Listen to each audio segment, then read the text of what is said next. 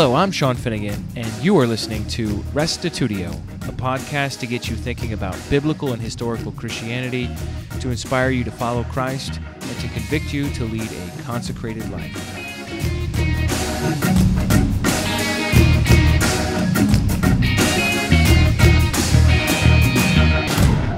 The 1800s was an exciting time for Christianity in America. At the same time that secularism and liberal Christianity made huge gains, several renewal movements occurred throughout the land, including the Second Great Awakening.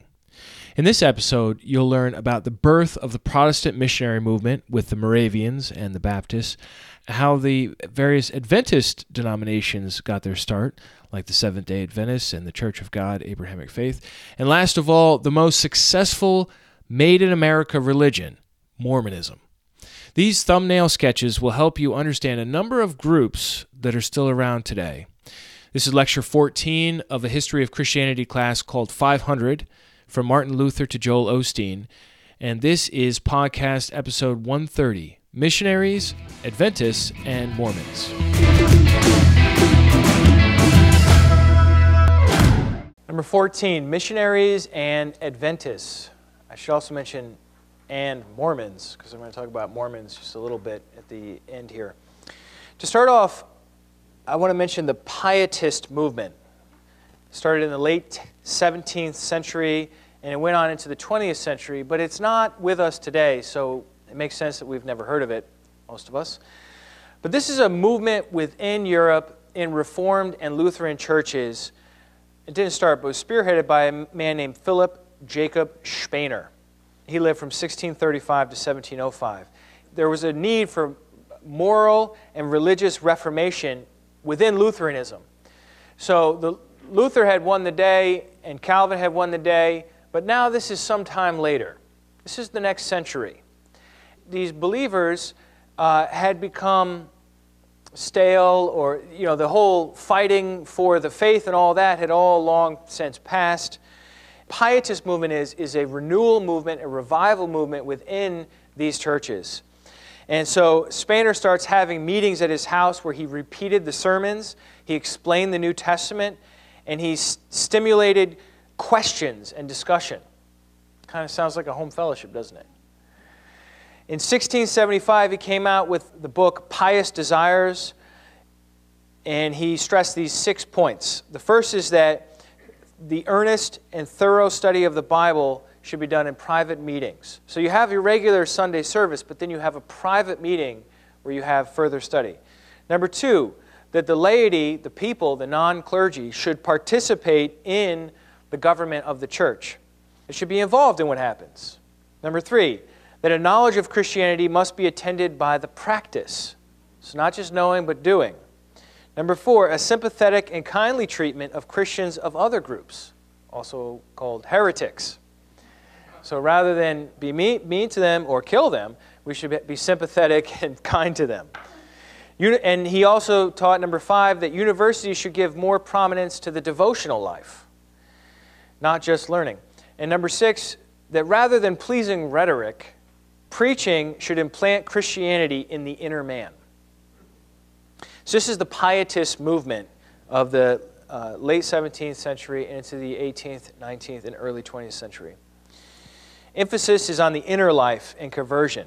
But he doesn't change the doctrines of the church. He doesn't get rid of baptism or communion or anything like that. But he focuses that energy in these small groups. They were millennialists, which means they believed in the coming of the kingdom of God on earth when Jesus would reign for a millennium. Lutherans had traditionally thought that they were already in the millennium and that the church was the millennium. That's called postmillennialism. Just a couple of other things. Pietists believed there were 2 kinds of Christians. Those who were awakened and who had experienced conversion, and then the unenlightened who were baptized, because people were baptized as babies in these churches. They were baptized, but they were in danger of damnation.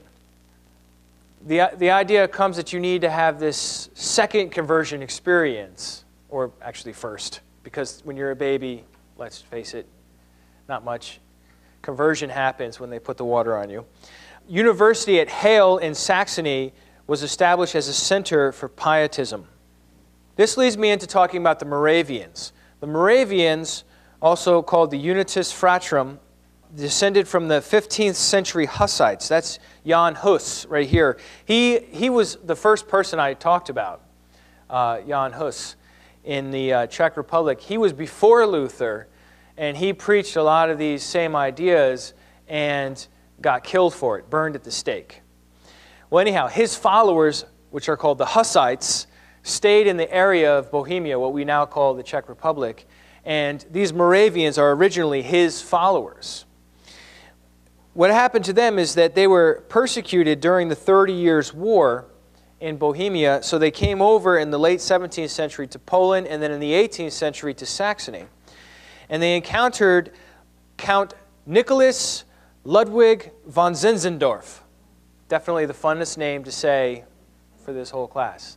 Count Nikolaus Ludwig von Zinzendorf. In 1722, Zinzendorf, who was a pietist that went to school at Halle, he was the godson of Spener. He gave the Moravians land on his estates, which became the community called Herrnhut. Herrnhut is this really exciting place where Protestant missionary efforts first began. Now, I had mentioned to you previously about the Jesuits. The Jesuits are doing missionary work in the 1500s, from then on. They go to South America, they go to Mexico, they go to the central part of the United States, they go to Quebec and France, and they go to China and Japan and India, right? Whereas the Lutherans and the Calvinists, they're just kind of struggling for survival in Europe. It's not until the Moravians in the 1700s that non-Catholics have the thought, I wonder if we should go preach the gospel to all nations, and decide to go do something about it. I love this story, so I'm going to tell it to you. It's about the year 1731 when Zinzendorf and some of these Moravians went to the coronation of the King of Denmark. And when they were there, they met this man, Antony Ulrich, who had been a slave at St. Thomas, which is one of the Virgin Islands. They told them of the horrible slavery on the island, and it broke Zinzendorf's heart. He got back to Herrnhut at 2 in the morning, and he found the brethren there on their knees in prayer. He told them about Anthony's story about St. Thomas Island, and then at their big monthly service, Zinzendorf once again related the situation to the community. Now check this out. Some of the young Moravians had been preparing for 3 years, studying medicine, geography, and languages in their spare time, preparing to go on a mission. Now Zinzendorf comes and tells them of the horrible slavery on this island and the story of this man, Ulrich. This is before the time of missionary schools. I mean, I'm sure the Catholics had some sort of training ground, like to be a Jesuit and so on. But like other than that, there aren't missionary schools you can go to. There's not like some place where you can go to get training on what to do or cultural sensitivity or learning the language of the natives or something like that. This is really interesting. Leonard Dober immediately felt the call to go. That's Leonard on the left there. He immediately felt the call to go, but wasn't sure if he should listen to it. He said, well, let's just think about this. So that night he had a dream, and he heard a voice urging him to go and preach to the captives, but wasn't sure if it was his own excited voice or God's. And so sometime later, he's talking to his friend Tobias. They're walking along, and he's shocked to hear that Tobias had had the same dream as Dober had had. So they wrote to Zinzendorf, and they asked if they could go to St. Thomas. During the next big meeting, Zinzendorf read the letter to the congregation. He didn't mention the names of Dober or Tobias, but he read the letter out that they wanted to go to St. Thomas. And the congregation was totally critical and cold. And they're like, even the powerful Protestant churches haven't crossed the sea for the gospel. What are we going to do? We're this little tiny community, Herrnhut. Who's ever heard of us living on Zinzendorf's estates, trying to escape persecution? This is just a reckless, youthful bid for fame. That's all this is. These young guys, the glory of travel, you know, we know how youth are. Then Ulrich himself, the ex-slave, came to the community. and started to explain to them how horrible slavery was and what it was like there on St. Thomas. And so he went on to mention that no one could even go to St. Thomas unless they were first a slave. So a year passed. A whole year, 365 days passes with this issue hanging in the air. And Dober is unwavering and told the leaders that he would become a slave so that he could reach the slaves. Imagine that. I will become a slave so I can reach the slaves. They had another meeting. This time they cast lots. Classic way to figure out what to do, right? And the lot for Dober said, "Let the lad go, for the Lord is with him." So there's like no more excuse now. They're like, we're gonna let this guy go. So in 1732, he chose David Nitschmann, who is the man on the right here, as his traveling companion and set off for Copenhagen to petition the government for passage, because you just don't go to a Danish colony. You get the government's approval first. As these two trudged away with 30 shillings and all their possessions on a bundle on their backs, they had no idea they were about to ignite the whole modern missionary movement. They just thought they had a need, they had heard about, and they were going to go. And so they got to Copenhagen, and they were laughed at. Everybody thought they were a joke. And the government told them, so the government asked, well, so what are you going to do? They're like, well, we're going to be slaves. The government's like, you're white. You mean you're going to be a slave? You can't, no, you're not going to be a slave. So they're like, well, all right, we'll work as carpenters. And we'll produce things, and that's what we'll do when we get there. Eventually, the queen gets impressed by this group, and she made a way for them to board a boat and go. And so they began missionary work, and they reached out to many of the slaves, and they continued right through the time of emancipation when slaves got their freedom and everything else. The Moravian missions are there on the islands preaching. They teach them about God and how to read and write. And in less than a century, the pietist Moravians sent 300 missionaries throughout the world and baptized some 3,000 converts. This is just one little community church that just gets it in their head, hey, we need to go send out missionaries. They founded Bethlehem, Pennsylvania, in the United States, where my wife went to college at Moravia, the university. They were the ones on the boat that John Wesley saw. When John Wesley was on this boat on his way to Georgia, to the colonies, there was the storm, and everybody was freaking out, except for this one group of Christians that were sitting there singing through the Psalms calmly. They were Moravians. They're the ones that got Wesley started on his questioning his conversion, saying, well, am I really a Christian? I mean, look at these people. There are 825,000 of these Moravians today, by the way, and they're worldwide. In fact, their largest concentration is in Tanzania, Africa. But they're throughout the world. But their motto is, in essentials, unity. In non-essentials, liberty. And in all things, love. Isn't that a cool motto? I mean, compared to what we've just seen, it's a really different spirit, isn't it? Sometime after that, we have William Carey, who is typically called the father of modern missions. Even though the Moravians had gone first, not a lot of people knew about what they were doing because they were such a small community. William Carey wrote a book in 1792 called An Inquiry into the Obligations of Christians to Use Means for the Conversion of the Heathens. Great title. He's a Baptist. I believe he's a Baptist. Yeah, he's a particular Baptist, which means he believes in John Calvin's idea of predestination. So the way this works is God chooses everyone who's going to be saved in eternity past. So can you imagine that might make a lot of people question, like, so why are we going to go preach to the heathens? If they're chosen by God, they're going to get saved, brother. And if they're not, then what are we going to preach to them for? They're not chosen. And so he's fighting against that, and this is one of the reasons why he writes this book. He says, it is inconsistent for ministers to please themselves with thoughts of a numerous auditory, cordial friends, a civilized country, legal protection, affluence, splendor, or even a competency. The flights and hatred of men and even pretended friends, gloomy prisons and tortures, the society of barbarians of uncouth speech, miserable accommodations in wretched wilderness, hunger and thirst, nakedness, weariness, and painfulness, hard work, and but little worldly encouragement should rather be the objects of their expectation. Intense, huh?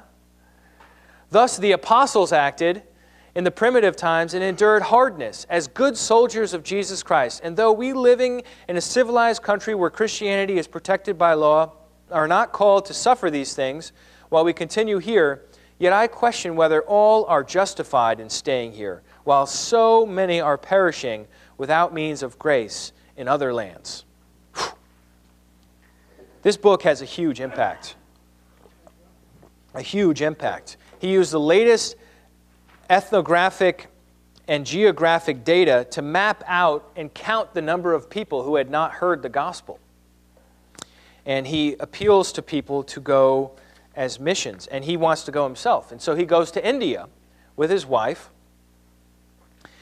and it's kind of a long, crazy story. He goes with his wife and a doctor. The doctor ends up stealing the money and running away.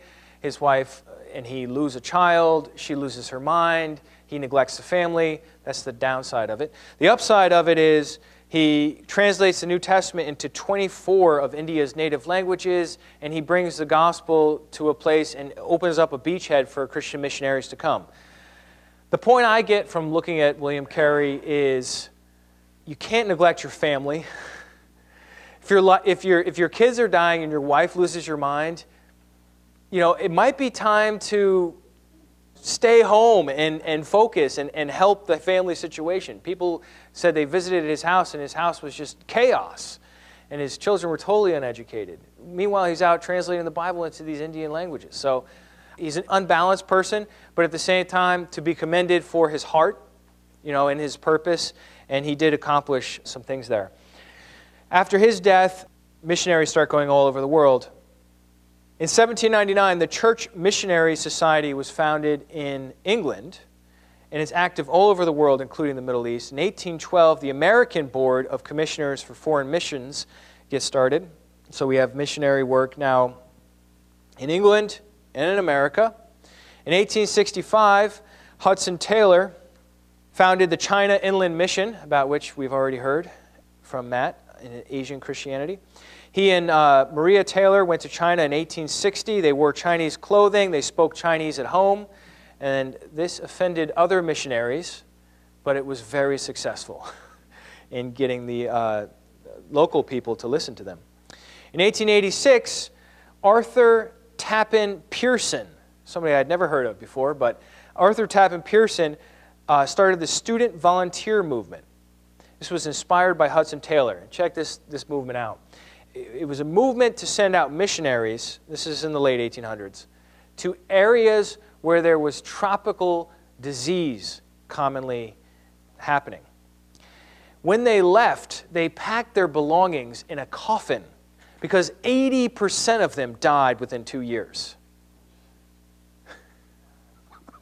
Can you imagine that? Your suitcase is your coffin? And they go. They go. Hundreds and hundreds of them go. And they go to these nasty tropical areas at great personal risk, and they preach. In 1910, the Edinburgh Missionary Conference happens where they reviewed the state of evangelism. They talk about Bible translation, church support, training for indigenous leadership. And then in 1942, we get the Wycliffe Bible translators. Wycliffe is the other man I started our whole class with, who was an early English man who tried to bring the Bible into English before the printing press even. Actually died of natural causes, but then was later dug up and burned. His bones were burned by the church in England because he was considered a heretic. But anyhow, I guess since he was one of the first ones to bring the Bible into English, they named this missionary organization after him in 1942. This was founded by William Cameron Townsend. And today, there are over 100 member organizations in over 60 countries translating the Bible into native languages. This organization, the Wycliffe, what is it known today as? Wycliffe Global Alliance, has done more than 700 scripture translations. So, to give you the stats, there are 6,900 plus languages spoken in the world. Wow. Out of those, 1,294 have the whole New Testament.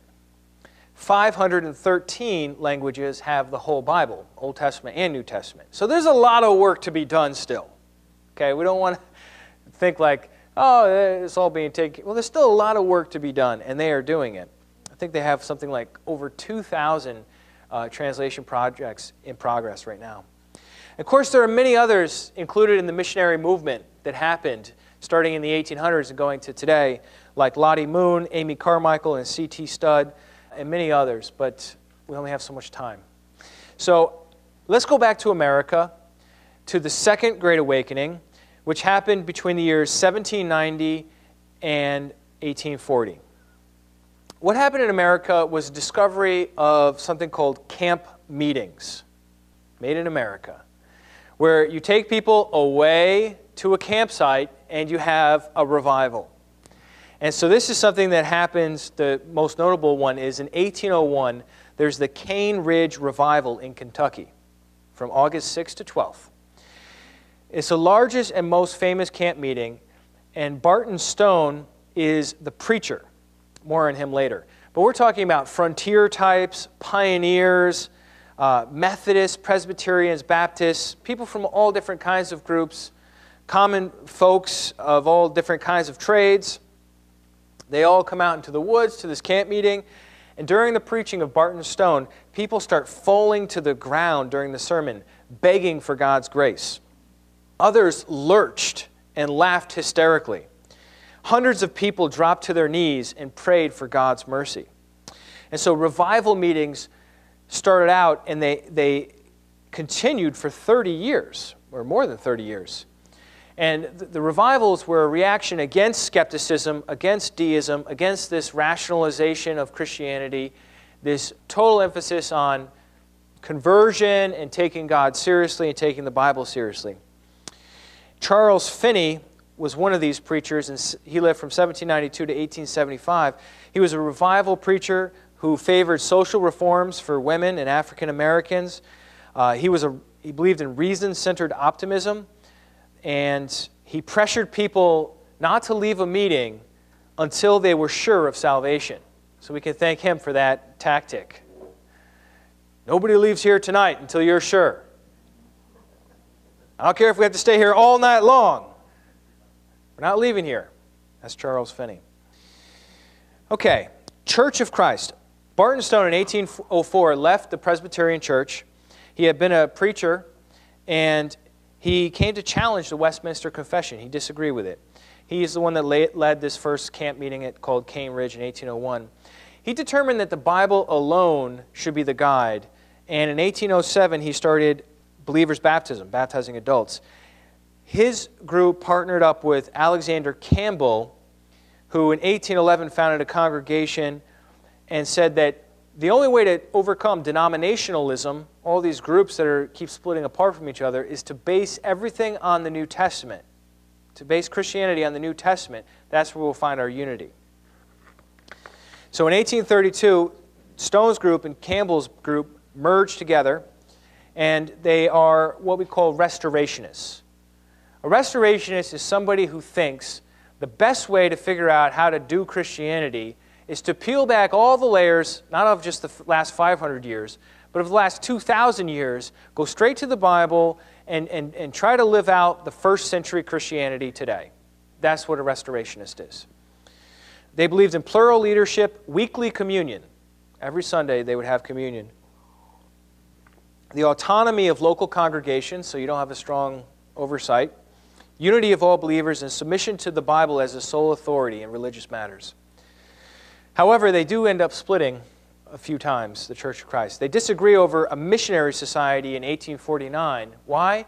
Well, there's no missionary society in the New Testament, so everything is based on the New Testament. Should we really have a missionary society? Should we divert all our funds to that?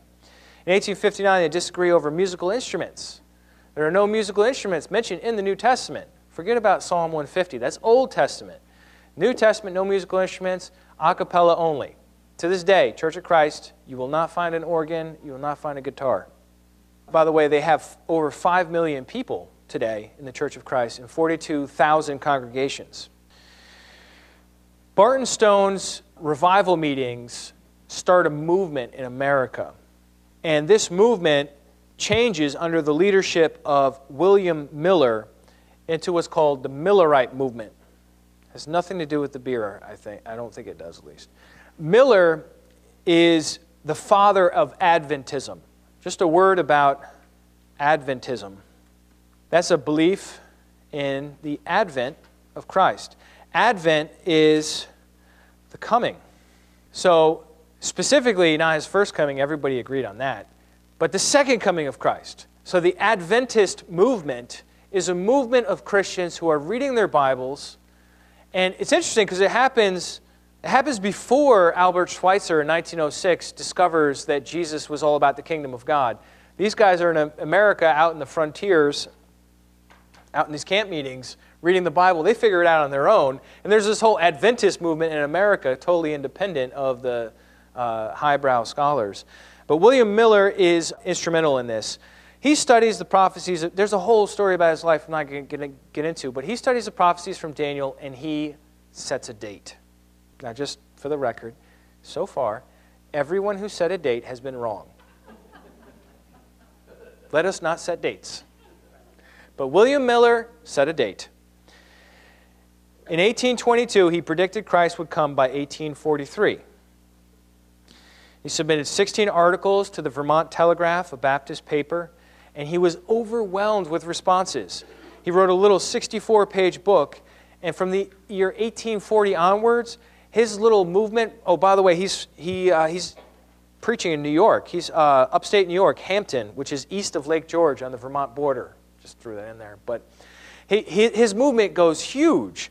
Between 50,000 and 100,000 people believed his prediction for Christ's return. And so he set the date sometime between March 21st, 1843, and March 21st, 1844. Well, March 21st, 1844 came and went, and Jesus did not come back, but people kept believing. So he changed it to April 18th, 1844, which also passed without anything. And then at a camp meeting, a man named Samuel Snow presented the date October 22nd, 1844. Last chance, Jesus is coming back. We got it all right now. And that's the date that sticks. And that's the date that everyone focuses on, even though Miller had already struck out, I guess.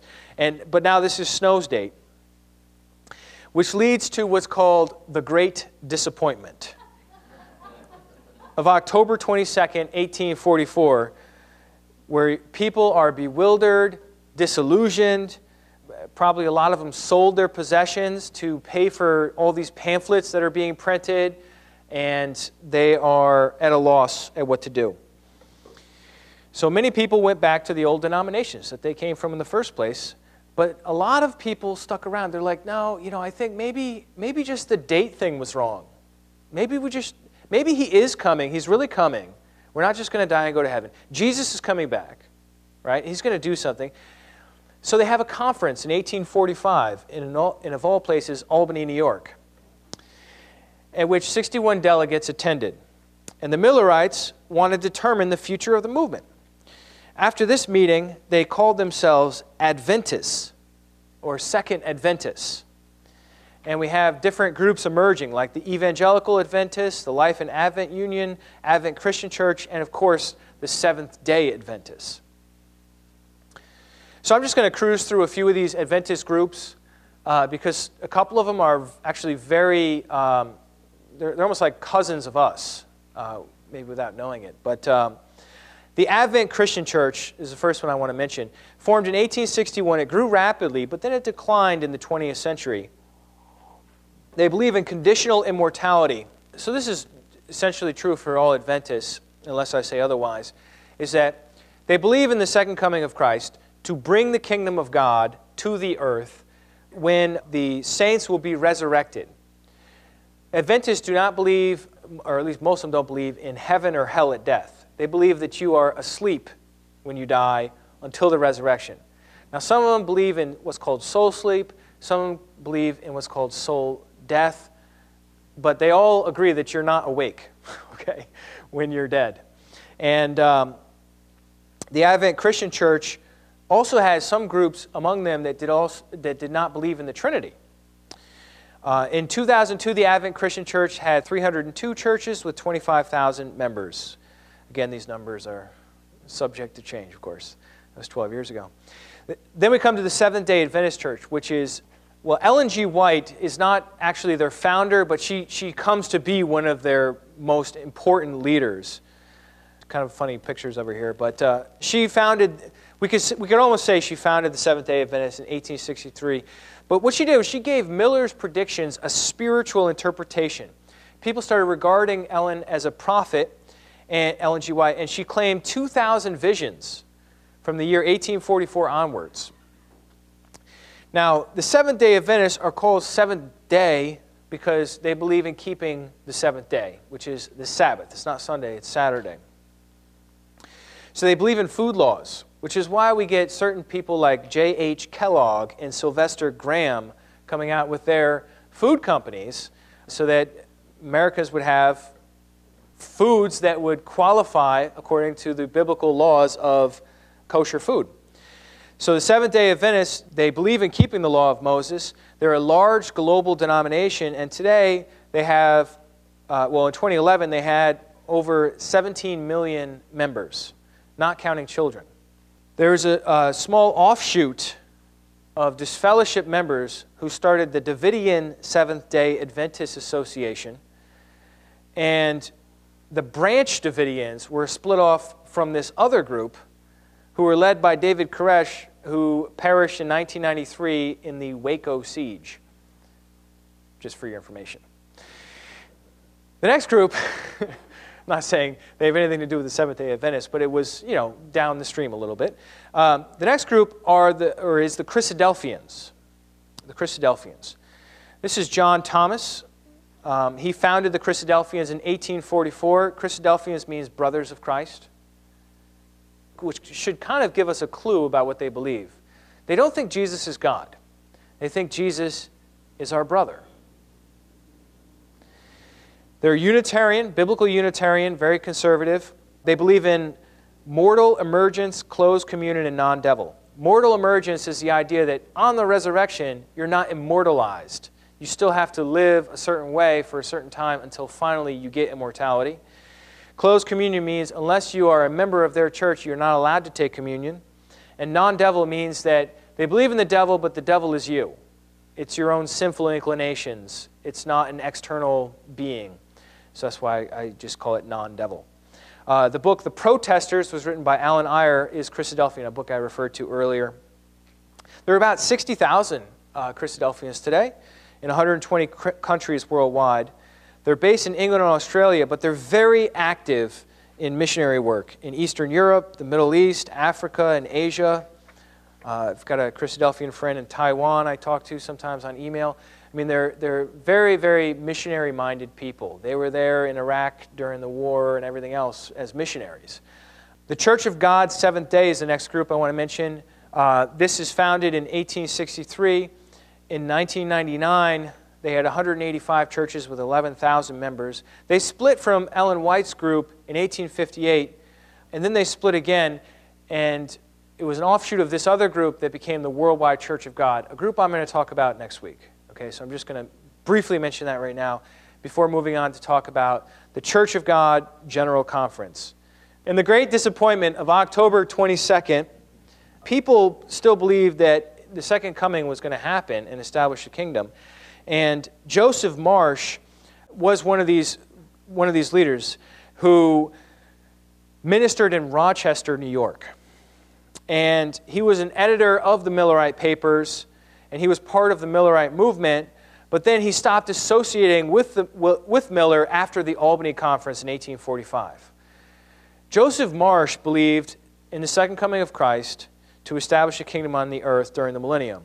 He believed in the restitution of all things, the establishment of the throne of David, that the Jews would be sent forth to all nations as missionaries. He would bring judgment on the unjust, reward to the righteous. He was a biblical Unitarian. He was a conditionalist, and he believed that the name of the group should be called the Church of God based on his study of the Bible. Just a few things that Joseph Marsh believed. His group got called the Age to Come Adventists, and it differed from others because of their belief that the Jews would actually return to their land. So now this is in the 1800s, so nobody could see that one coming. But he was actually laughed at for believing that the Jews would ever come back to their land and reform ancient Israel. In 1841, he wrote some articles about calling the name the Church of God, and he published in The Voice of Truth, The Advent Harbinger, The Bible Expositor.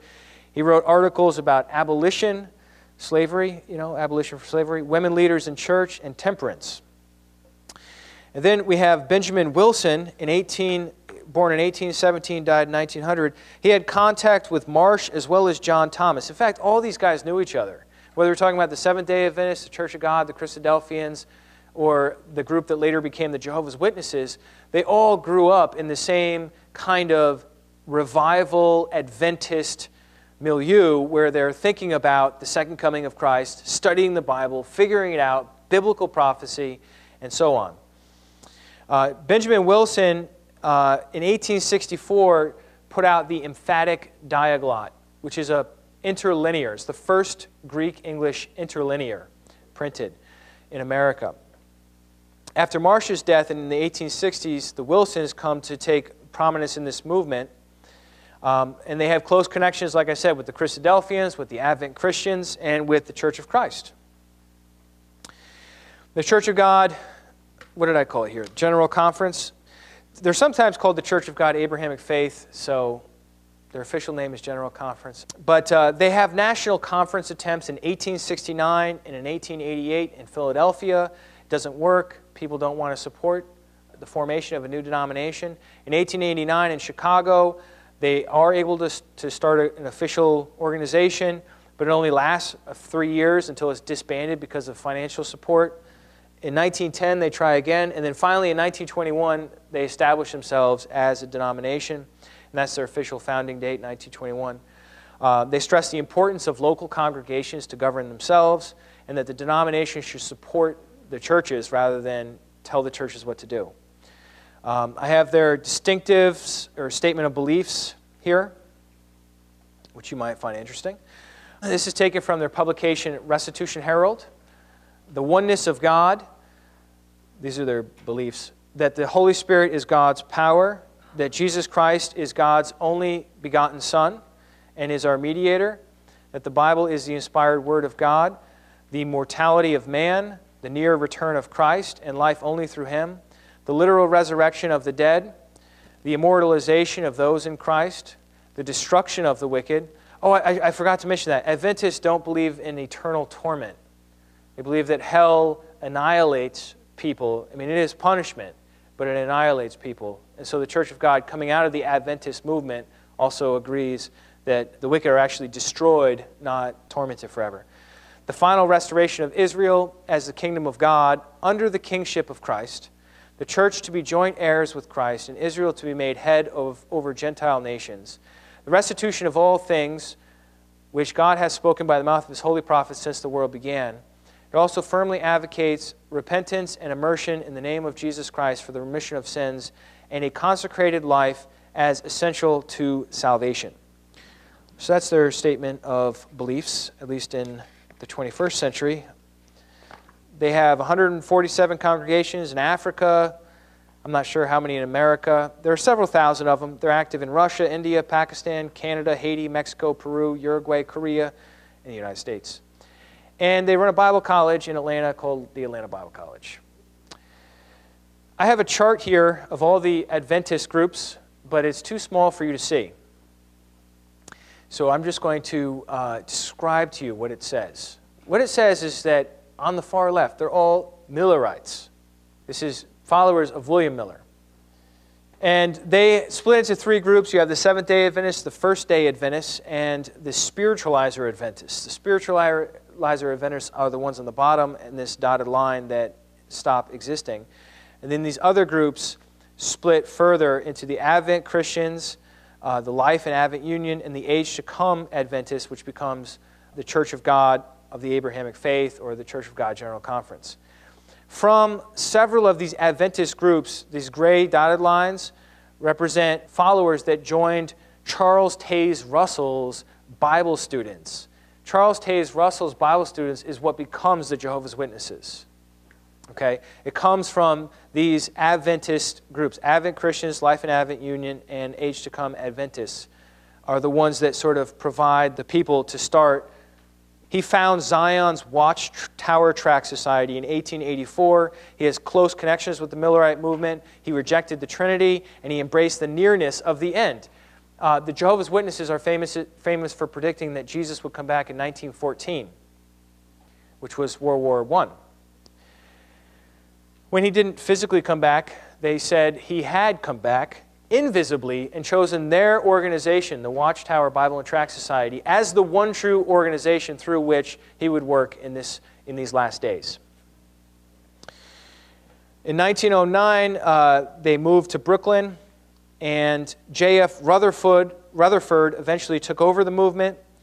In 1931, they renamed to Jehovah's Witnesses, and in 2008, they had 7 million members around the world. Some of their distinctives include no blood transfusions, only true organization. All other churches are wrong. They are the only true church. They're pacifists, they're Unitarians, but they believe in pre-existence, and they have a translation of the Bible called the New World Bible Translation. I know I did the Jehovah's Witnesses in like 30 seconds, but ask me about it later if you want to know more, or you can just look them up online as well. On to the Mormons. Joseph Smith. He lived from 1805 to 1844. That tells me that he didn't live too long, huh? 1805 to 1844. The Mormonism, also called Church of Jesus Christ of the Latter-day Saints, abbreviated a lot of times to LDS, is a made-in-America religion. It's one of the few that can say, this was founded in America, it did not exist anywhere else, it started here. It was optimistic, pragmatic, activist, adventuring. It was well characterized by the age in which it emerged. Joseph Smith saw visions telling him to dig up golden tablets with the story of the lost 10 tribes who had migrated, what he said, to America. So the lost 10 tribes of Israel got in a boat during the time of Jeremiah or before that and came to America. And so he claimed the Indians, the Native Americans, were really Jews, or not Jews, but Israelites from those northern 10 tribes, which has been since disproved by genetic testing, which we can do today. But that doesn't seem to shake the faith here. In 1830, he came out with the Book of Mormon. In 1835, he came out with a book called The Doctrine and the Covenants. And in 1851, some other people produced the book called The Pearl of Great Price, which included a lot of Joseph Smith's writings. So you have for a Mormon the Old Testament, the New Testament, right, which together we call the Bible. And then you also have the Book of Mormon, the Pearl of Great Price, and the Doctrine and the Covenants. These are all, for them, Bible. In fact, they print it in one book called the Bible. Or they also can print it separately. Obviously, the Book of Mormon can be printed by itself or with these others. But they're all considered part of the canon of Scripture, the books officially recognized as inspired by God. He started preaching in the burned-over district of New York. Did you know that Western New York was called the burned-over district because so many revival preachers had gone through there back and forth until they felt there were no converts left to be made? And so that's where Joseph Smith starts preaching Mormonism out in the area of Rochester. He's fiercely opposed by the surrounding society because he believes in polygamy. He believes in a cooperative approach to land acquisition, so a bunch of people teaming up to buy land. He believed in exclusive Mormon settlements, and he didn't want to interact with Gentiles, non-Mormons. So he has a very exclusivistic mentality. So he migrates westward, and he's eventually killed by a mob in Nauvoo, Illinois, at which point Brigham Young takes over after Smith, and he establishes a center for Mormonism in 1847 in Salt Lake City, Utah. As the United States was continuing to spread west, the United States would not allow Utah to join because of the polygamy. So in 1890, they banned polygamy so that they could join the United States. And in 1896, the United States allowed Utah in. Today, there are more than 15 million Mormons and around the world. And in America, they make up about 2% of the population. They're fiercely evangelistic, and every male is encouraged to go for 2 years for a missionary trip. And they pay for that trip themselves. They start saving at a young age, and they pay for the trip themselves.